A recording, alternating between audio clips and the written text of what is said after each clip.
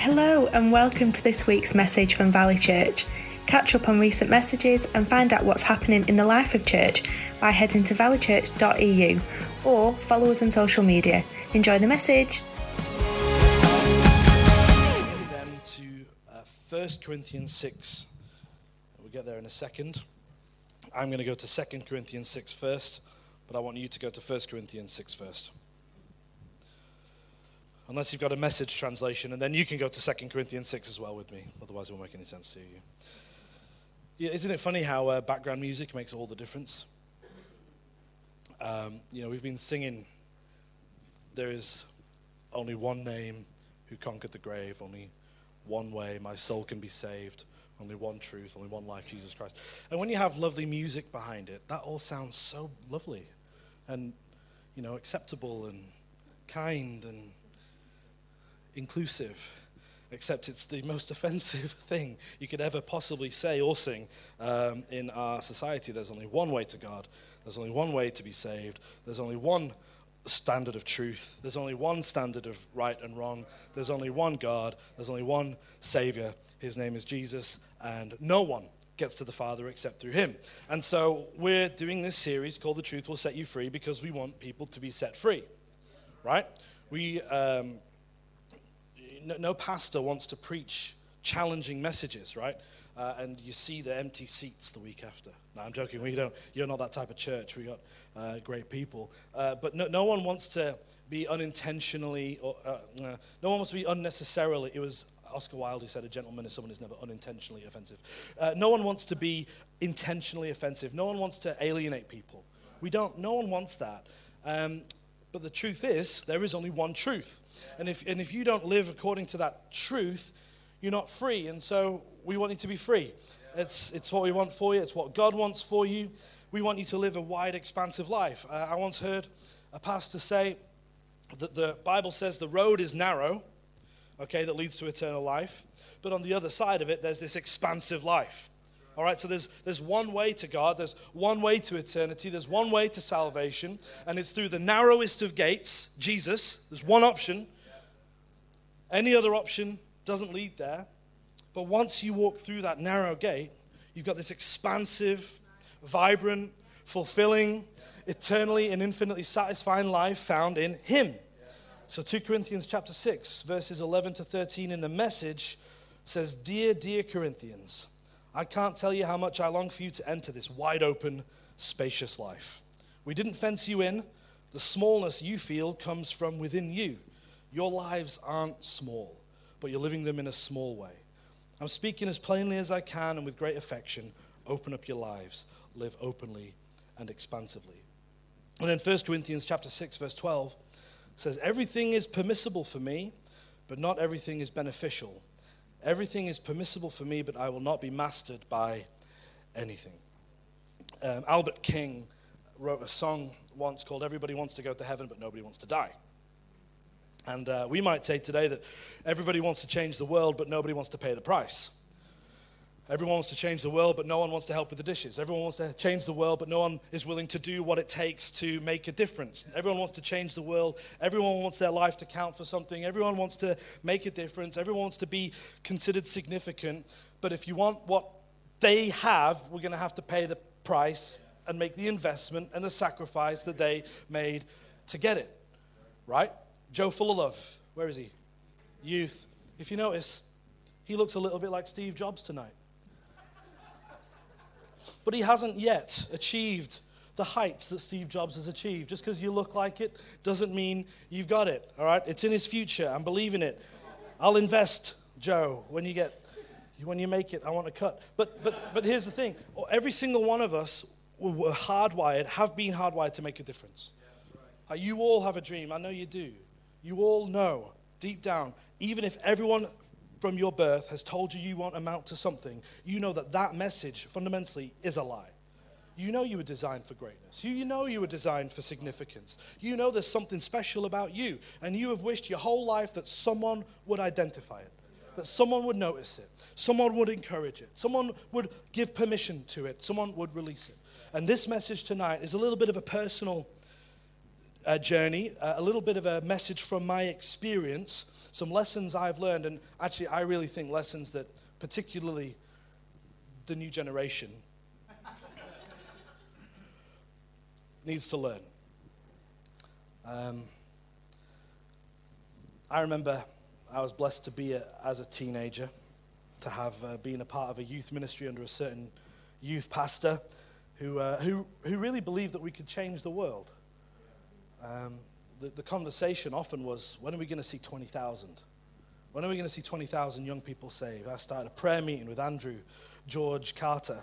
On Sunday nights, we started it, and we were praying every Sunday night for 20,000 young people to get saved. We just had like naivety, a faith-filled naivety that God can do it. It's not naive because God can do it. But we wanted to change the world. I find myself some Sundays getting up going, oh God, I just hope they're singing tune. Or, it's a joke. Or wake up some Sundays going, God, if there's just one, that'd be so good. And I just wonder if we need to rediscover a little bit of that desire for God to do God-sized things. I went to Bible college after my days in the youth ministry and was told for 3 years that my life was marked for significance. Literally, every chapel service, that slogan projected on the walls. Marked for significance.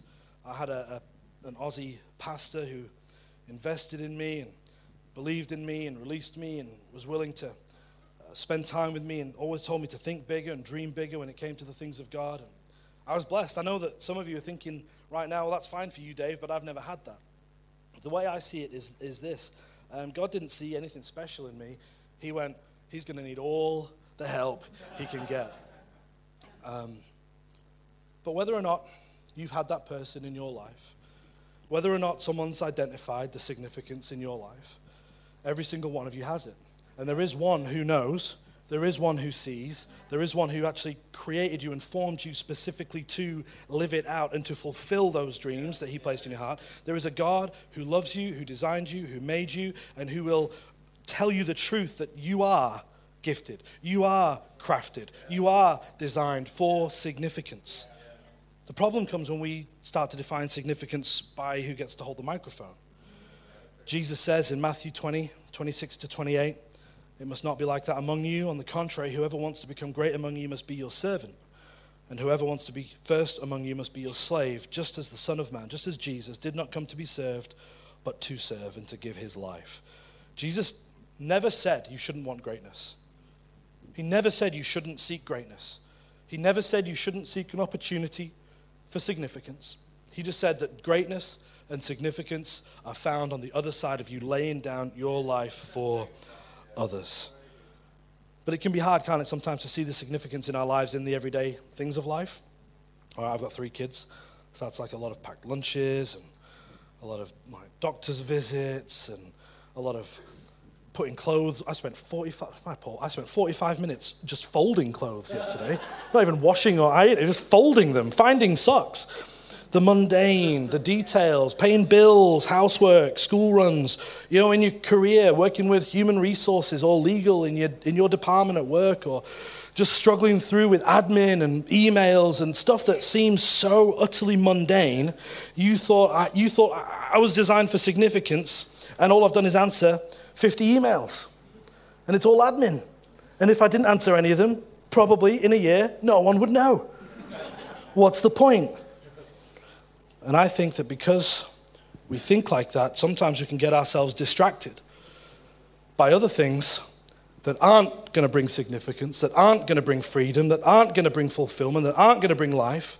And we think these things bring an element of fulfillment to me. These things bring an element of satisfaction to my life. I'm going to pursue those things, and I'm going to forget what God has called me to do. Colossians 3:17 says, whatever you do, in word or in deed, do everything in the name of the Lord Jesus, giving thanks to God the Father through him. Which means this: whatever you do, it can be done for Christ. Which means it has significance. The Bible says in Romans 8 that God uses all things for the good of those who love him and are called according to his purpose. All things. Okay, if you do something for God, he'll use it. You fold the socks faithfully as unto the Lord, it's got significance. You make the dinner for the family faithfully as unto the Lord, it's got significance. You turn up to work on time, prepared, with a good attitude, serving Christ. It has significance. Everything we do, as when we do it unto the Lord, has significance because in his hands, he uses it for ultimate good. But when we forget and I'm going to come back to that, but when we forget the significance of those everyday, seemingly unspiritual, very normal things, we start to drift and we start to pursue other things. Because everything that we want in life, human beings were quite inventive. We find fast food versions of them, right? We find cheap replacements for them. And as human beings, we are far too easily pleased with the cheap replacements. If you want a title for your message tonight, or my message tonight, it's mine, not yours. If you want a title for my message tonight, it's called Prison Cell Freedoms. Prison Cell Freedoms. Have I prayed yet? Father, we thank you for your word. And Lord, I pray that tonight, as you speak, we would listen. As you speak, we'd be changed. And as you speak, we would discover something fresh and new about who you are. But God, that we would really apply it to our lives. God, I don't want this to be a clever message. I don't want this to be a nice talk. I really want to see our lives changed. So just help us now in these moments. We submit ourselves to you. We ask you to have your way in Jesus' name. Amen. So we've settled that every human being has been designed by God for purpose and significance. But for every big pursuit that can occupy humanity, we tend to have fast food substitutes available to us. Human beings, according to the scriptures, have been designed and hardwired to rule, to have dominion, to accomplish a mission, to rescue the girl, to build something of significance in life, to change the world. I mean, Matthew 28 says, disciple, that literally save the world, right? Okay, so human beings have been literally given the command and the responsibility to save the world. At the moment, the climate change catastrophists are the only one who are really serious about that, all right? But Christians, we have to get on board with that mission. And because this is what we want, as I said, human beings, being the inventive bunch that we are, find ways of pursuing fast food versions of saving the world. Let me give you a taster of what I mean in meme form.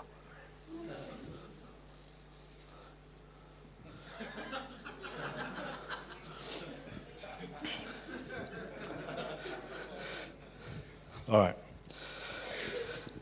Living in a fantasy world, accomplishing things in virtual reality when God has something so significant for each one of us in the real world.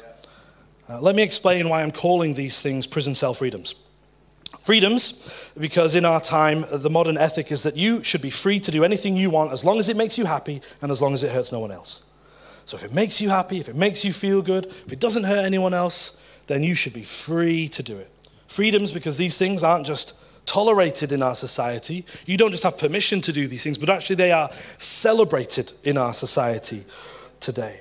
The stigmas that used to be attached to them have been erased, but they're also prison cell freedoms because they are the kinds of freedoms that you can express in a prison cell. You don't need a lot of space. You don't need a lot of ambition. You don't need a lot of opportunity. You could do these things in a 6 foot by 4 foot. I don't know how big a prison cell is. You could do them in a prison cell. You can be wrapped up. You can be locked up. And not only that, you can do them in that space, but they are the kinds of things that will keep you locked up at the same time. God wants you to live an expansive life. Never mistake the fact that the door is narrow with the life being narrow. Never confuse the fact that just because there is one way, that way somehow leads to a narrow place. It doesn't. God wants us to live an expansive life. And he wants you, I guarantee it, he wants you to make a difference, a real one, in the real world. He wants people to start businesses and to write books. He wants you to get married and raise a Christ-centered family. If you stay single, he wants you to serve him like no one else can. He wants us to start churches and make disciples of the nations. He wants us actually to build a Christian world here on earth. His kingdom come on earth as it is in heaven. But guess what? That's going to require us to be active in the real world, not replacing the real mission in the real world with fast food substitutes. So many people are, and I've been one of these people, locked up in that prison cell, doing things that don't matter, not fulfilling my God-given purpose in the real world because I was too easily pleased, too easily satisfied with fast food replacements for what God has been calling me to do. And I know I won't be the only one, and this is by no means an exhaustive list, but I've just picked the first 3 that I see hindering the next generation. And I think if we can win the victory over these things, there's not going to be much that can stop the next generation. You want 20,000? First of all, we've got to deal with these things. This one isn't necessarily sinful, although it probably is for most people, considering the way it swallows up our lives. I'm talking about, oh man, so many people are going to hate this message. I'm talking about computer games. When was the last time you heard a sermon on computer games? I can't tell you how many hours I've spent playing video games since I was a child. Couldn't tell you. I had a TV, I remember, and a Sega Mega Drive in my room by the time I was 8. Parenting tip, don't do that.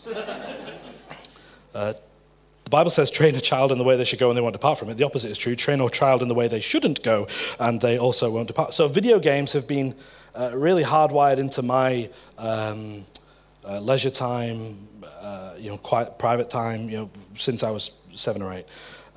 So I'm not being judgmental here. I am, I'm judging you. But I've judged myself first, because if anyone says I'm not judging, it just means they are. But I'm being kind while I'm doing it. Let me be the friend who tells you the truth. The feeling of accomplishment you get from gaming is robbing you of accomplishing something real in the world. Right? What do games do? They give you a battle to fight, a challenge to overcome, a city to build, a problem to solve, and so on, depending on the game. And you can do all of this in the comfort of your gaming chair, probably still in your pajamas, at stupid times of the day and night, your last shower, a distant memory.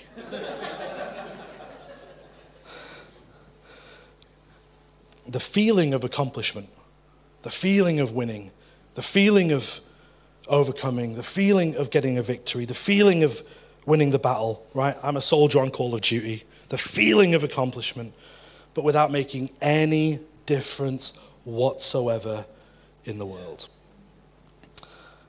Video games are not sinful, not necessarily. Some types of content might make them sinful to play, but gaming in and of itself isn't bad. I mean, I actually think that playing games can be good, right?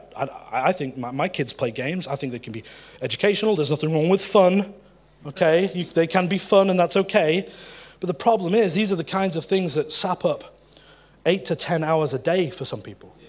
And there'll be people in this room for whom they sap up 8 to 10 hours a day. Confession time. I was married with 3 kids, and I would spend on some evenings 3-4 hours, right?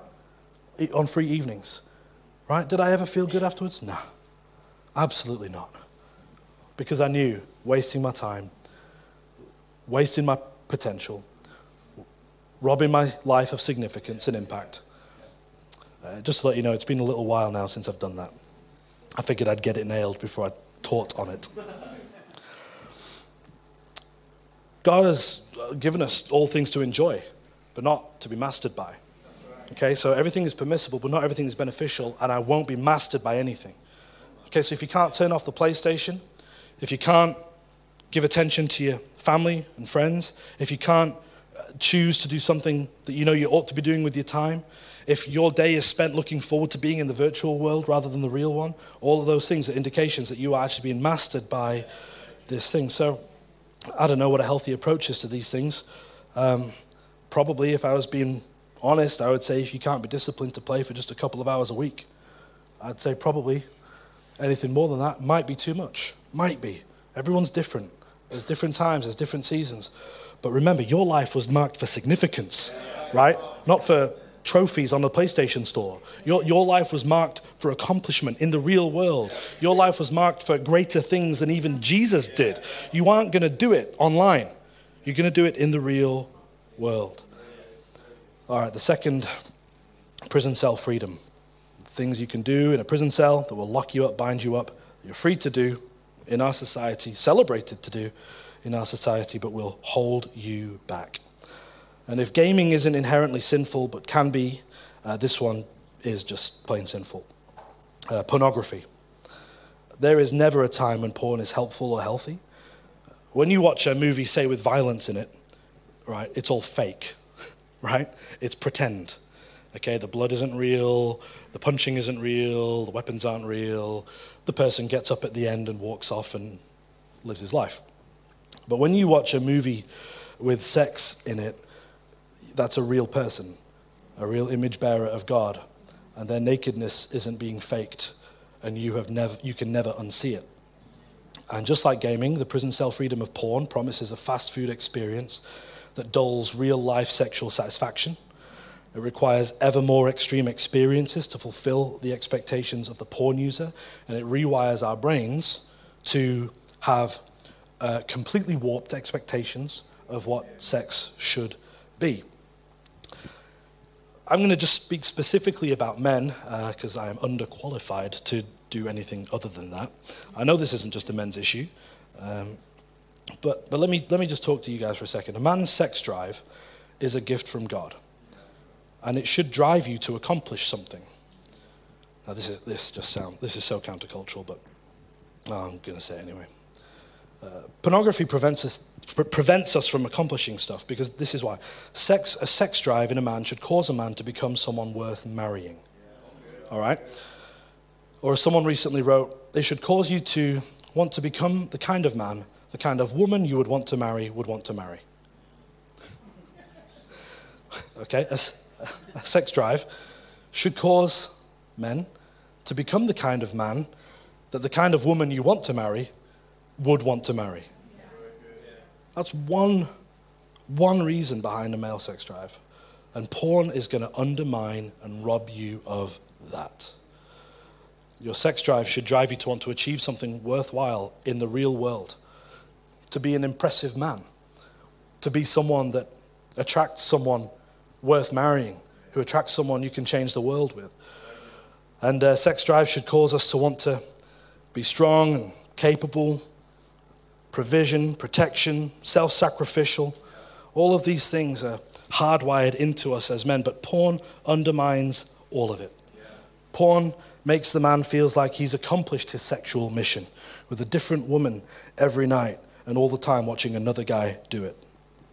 And when the desire returns later that day, he just has to go back to his computer to get a top-up. The only thing driving him to keep earning a wage is probably his high-speed internet connection. This is the extreme. This is what can happen. And every single one of us have got to be honest that if this is tying you up, if this is in your life, it's not just a sin. It is a sin. It's getting in the way of your relationship with God, but it's also something that it's not just happening in the prison cell. Right? It's not just having an effect at your computer. It's not just having an effect in the privacy of your own home. It is changing you. It is making you less able to achieve anything of significance in the real world. I'm sure people achieve all sorts of stuff with this going on. But think what you could achieve. Think what you could see happen if you were honest, told a friend, got healing, got accountability, and won it. Colossians 3 verse 5 says, therefore put to death what belongs to your earthly nature, sexual immorality, impurity, lust, evil desire, and greed, which is idolatry. Now, the Bible says that the devil's like a roaring lion, right? Walking around seeking who he may devour. It made me think, I once heard a news story about like a lion and his tamer, and they'd been working on different things. I think it might have even been the MGM lion. I can't remember. There's the lion and the lion tamer, and they're walking around on the way to a show, and all of a sudden, out of nowhere, the apex predator bites him on the leg, right? And you're like, well, it was only going to be a matter of time. Because apex predators tend to do that, right? They tend to at some point hurt you. And the Bible says that the devil's like that. Sin is like that. It's not something to be tamed. It's not something to be kept on a leash. It's not something to be kept in the privacy of your own home. It's something to be brought into the light and to be taken out and shot. That's what we have to do with this stuff. These will stop you living the expansive life God has for you. You're better than that. You don't need to deal with that. You don't need to carry it. You don't need to be addicted to it. You can have freedom from it, and God has something better for you. So delete the games, get the accountability software, throw your laptop away, whatever it takes, get after God's mission for your life, and don't be so easily satisfied with a cheap thrill that God wants something so much better for you. Thirdly and lastly, the third prison cell freedom I want to mention for our time, for this moment, for our culture, for the new generation, is social media. I must sound like such a religious person. Get off your phone. Social media. It's not inherently bad. It can be a great tool. Terrible master. But it is easily misused and abused. Just like gaming, it's another fast food replacement for something that we all need. It's a fast food replacement for community and real friendship. Listen to some of the following stats. These are all since the release and rise of smartphones in our culture, since the release and rise of social media. I know that correlation doesn't automatically mean causation, but it's going to be hard to escape the obvious link. Since the release of smartphones, I'm going to read these quick. Since the release of smartphones, mental health concerns have increased in children and young adults. The rate of adolescents reporting symptoms of major depression in a given year increased by 52% from 2005 to 2017. From 2009 to 2017, it grew by 63% in adults aged 18 to 25. Experiencing psychological distress in the same period in a given month grew by 71% in young adults. The rate of suicidal thoughts increased by 47%. For older adults, there was no significant increase in these mental health issues because none of them know how to use a phone. But the truth is, that is the truth. They weren't raised with these things. Children and young adults experienced the most impact. Between 2012 and 2015, depression in boys increased by 21% and in girls by 50%. By 2015, 92% of teens and young adults owned a smartphone, but as smartphone use has increased, so has depression. This 2017 study of 12 to 18-year-olds found that high levels of depressive symptoms increased by 33% between 2010 and 2015, and the suicide rate for girls between 12 and 18 increased by 65%. It's thought that risks associated with social media use have contributed to child suicide rates that have increased by up to 150%, and self-harm by girls ages 10 to 14 is nearly tripled. So, it's not inherently bad, but it inherently has a lot of bad stuff attached to it. On the other hand, they found that limiting social media use is the best way to improve your mental health. Using Facebook, Instagram, and Snapchat for only 10 minutes per day for 3 weeks led to lower loneliness and depression, but reducing social media use to even just 30 minutes a day had similar effects, reducing significantly the levels of anxiety, depression, loneliness, and sleep problems found in those young adults and teenagers. I was just reading on the BBC earlier today about that poor girl in London who was bullied so much on social media she took her own life, I think 17-year-old girl. And people are drawn into this virtual world, right? Because they don't have to be real. They don't have to have real friendships. They don't have to have real community. But look, we are perfectly placed as the church. It's why when we were coming through COVID, I was so glad that we had senior pastors who pushed for us to get back together. Because being safe is one thing, but we have to be in community. We have to be in real friendship. People actually have to see you and experience how you're feeling, to know you properly. People have to understand that you are more than just what they see on a screen. And every single one of us has been designed by God to be known, not just by him, but by people. Right? He created, Claire's message the other Sunday, God creates man. Not so good. Not good for man to be alone. Creates woman, right? What you have is this idea that we need fellowship. We need community. I can be terrible with my phone. I'm not getting here on my high horse and saying, if you lot would just change. I'm terrible on my phone. To this day, Mel this afternoon at lunch had to get me off my phone at the dinner table. I'm not good at this. But we have to get better at this, right? We have to be able to put these things down and be present in the moment. And the more I do it, the more my kids know I'm interested in them. They know my wife. The more my wife knows she has my attention. Blessings flow. The relationship flourishes. And God wants this for us. He doesn't want you to be locked up in a virtual world of pretend friendships when there are real people in the real world who need your attention, your investment, your love, your friendship, and that is how we will change the world. None of us need any more sources of comparison or FOMO or insecurity or looking at someone else's highlights reel and thinking, my goodness, how much better is their life than mine. The only time I ever go on Instagram is to tell you about my absolute best moments. Swimming pool? Yep. This is what we do, right? Don't even bother asking me about the rest of the time. But let's make a decision not to be mastered by these things.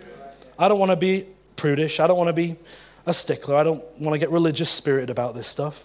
But I just feel like I'm a friend telling you the truth. That there is more to life that God has for you. You are designed for so much more than you are currently experiencing. And you got to get rid of the prison cell freedoms and walk into it. Everything is permissible, but I will not be mastered by anything. Good grief, is that the time? So why do we fall for this stuff? Why do we fall for the prison cell freedoms? 1 Corinthians 10:31 says, so whether you eat or drink or whatever you do, do everything for the glory of God. Eating, drinking, or whatever you do. Okay, this means that whatever you do, right? Basically means if you can't do something for the glory of God, you ought not do it. But everything else, whatever you do, eating, drinking, tying your shoelaces, getting a bus, everything can be done for the glory of God. And the reason and I mentioned this earlier, but the reason we fall for the prison cell freedoms is because we don't realize how significant the details of our lives really are. Okay? I'm told, when you build a house, Pastor Ed's built a house, or at least he's paid other people to build a house. And there's 2 phases, isn't there? The first phase is, look how fast this thing is, being constructed. There's walls, there's roofs, there's beams, there's floors. And the second part of it is, this is taking forever, as the wiring and the plumbing and the skirting and the doors and the grass and everything else that takes time and detail and diligence gets done. And when you got saved, it was like the structure of a new house was built overnight. And your life was completely changed and transformed, and you looked and went, everything is different. And for the rest of your life, God's connecting little wires behind the scenes. For the rest of your life, he's plumbing a tap here, and he's painting a wall there, and he's skimming a wall here, and he's putting cork in the bathroom there. And all the different small details that seem to take so long are still happening in your life. But we think nothing's happening because it's not the structure. No, you're a new creation, designed and marked for significance. So when you're sat at the dinner table, the spiritual battle is putting the phone down and discipling your kids. Right? That's the battle that matters then. Okay, but because it's not a big new structure, we think it's insignificant. But let me tell you, I'm sure that Pastor Ed is glad that eventually the lights got wired. It might have taken a long time, but all of these things add up. And at the end of your life, you look back and you say, I'm glad I was faithful. I'm glad I was faithful. I'm glad I was faithful. I'm glad I was faithful. I didn't give up. Yes, it was mundane. Yes, it was boring. But I've got a God who can make sense out of and bring fruit out of all of it. I was once told that World War II was won when the Allies landed at Normandy. Band, you can come join me, please. I was once told that World War II was won when the Allies landed at Normandy. Now, if you know your history, you know that's not true, right? They were still 800 miles from Berlin. But effectively, the war was won then. Okay? Troops were on the continent. The Americans had joined the war. We got a beach front established. We were on our way to take out Hitler and the Nazis. We were on our way to Berlin. Of course, though, there's a lot of fighting to do in between the beach in Normandy and Berlin. There's a lot of battles to be fought and won, even if the war has already effectively been won. So now think about a young soldier, 17 or 18 years old. He lands on that beach. He knows the goal is Berlin, but all he can think about is the hail of bullets trying to kill him. And he's hidden behind a sand dune, or he's hidden in a trench, and his goal is 20 meters that way. His goal is 20 meters that way. And in his head, he's thinking, how insignificant is 20 meters? How much difference is 20 meters going to make in the grand scheme of things? And every time you sit down and pay attention to your kids, every morning you open your Bible and you say, God, speak to me. Every time you serve someone else, every Sunday when you turn up to church, every time you pray that we'd see someone saved, every time you put God first in the smallest of details, it's another 20 meters. Devil's firing bullets, you put on the armor of God, but it's another 20 meters, and it's another 20 meters. And that 17-year-old soldier making it 20 meters at some point, Many missed out. At some point, he made it to Berlin. And if all he saw was the 20 meters, man, you'd give up. That sounds mundane, that sounds hard. But when he and all his mates do a lot of 20 meters, they make it the 800 miles to Berlin, and God brings about a victory. God brings about a victory. We have to fight to keep Christ at the center of even the most mundane aspects of our lives. Because when we do, we won't be tempted to go to these other things that we think will bring us fulfillment and freedom and joy and satisfaction, when they're just going to lock us up. They're just going to keep us restricted. They're just going to keep us wrapped up. I've talked about gaming. I've talked about porn. I've talked about social media. I don't know, it could be something else. You could be addicted to jigsaw puzzles for all I care. It's not the thing. It's, does the thing have you? Right? You can be addicted to all sorts of wonderful things. But the point is, does it have you? Is it mastering you? Can you say no to it and pursue what God has for you? Are you willing to fight the 20-meter battles in your life? John Flavel was an English minister in the 17th century, and this is how he put it. It's in Old English language, so you have to bear with me. But he says, "Dost thou idle away precious time vainly, and live unusefully to Christ in thy generation? Oh, when thou considerest thou art not thine own, thy time, thy talents are not thine own, but Christ's. When thou shalt see thou art bought with a price, and a great price indeed, and so art strictly obliged to glorify God with thy soul and body, which are his, this will powerfully awaken a dull, sluggish, and lazy spirit." If you're in here tonight and you're feeling dull and sluggish and lazy, you just got to look to Jesus, who for the joy set before him endured the cross. He won the battle, he won the victory. And Hebrews 12 verse 1 says, "Therefore, since we also have such a large cloud of witnesses surrounding us, let us lay aside every hindrance and the sin, the prison cell freedoms that so easily ensnare us, and let us run with endurance the race." 20 meters by 20 meters by 20 meters, faithful step, faithful step, faithful step that lies before us. God has something so significant for you. You just have to go after it. You just have to lay down the distractions, the sin that so easily entangles, and you just have to get a vision for your life. Jesus said you'll do even greater things. 20,000, 50,000. Change Bamber Bridge, change a city, change a nation. You know, I once heard a story about evangelism, and you can stand. And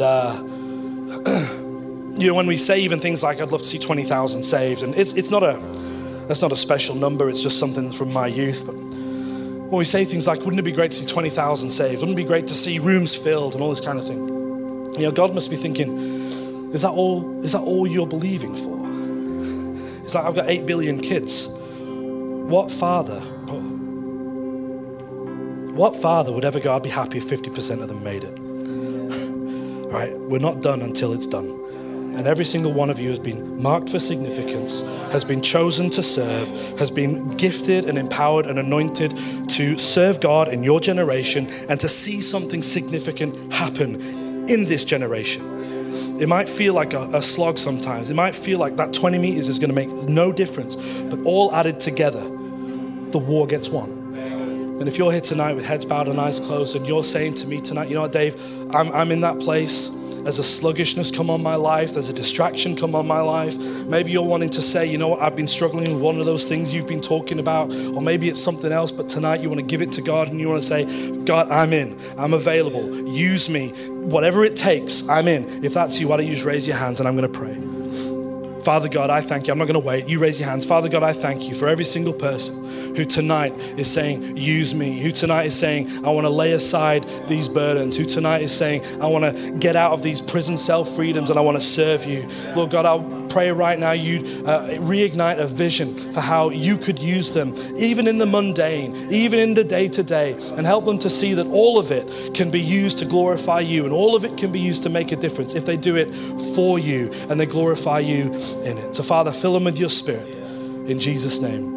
Amen. And with heads bowed and eyes closed, all across this room, if you're here tonight, and maybe you're hearing for the first time that there is a God who has designed you and marked you for significance, Maybe you've heard all sorts of crap in the past about you'll never amount to anything, or you're just an accident, or you're just a random happenstance of the universe. Well, tonight I'm here to tell you that there is a God who designed you, who loves you, who has significance on your life, and he is desperate to give you the opportunity to follow him, to walk with him, and to see that happen in your life. And we get to do that because of Jesus, because he died on the cross in our place to forgive our sin so that we could live that expansive life. And if you're here today and you don't know him, but you're saying, I need to get to know this Jesus, then on the count of 3, I'm going to ask you to do something brave. I'm going to ask you to raise your hand up just so I can see it high enough and long enough for me to see it. I'll let you know you can put it down, and then we're just going to pray. So if that's you tonight, you're saying, Dave, I need to be included in this prayer. I need a relationship with Jesus. I'm in for the fight. I'm in for the challenge. I want to make my life count for something. On the count of 3, you raise your hand. 1, 2, 3. Is there anyone tonight? Fantastic. Come on, church. Let's pray together. I'd like us to repeat out loud this prayer after me. We say as a church family, Dear Lord Jesus, I'm sorry for living life my own way. But from this day forward, I choose to live only for you. So fill me with your Holy Spirit and use me to fulfill your purposes on the earth. In Jesus' name, amen.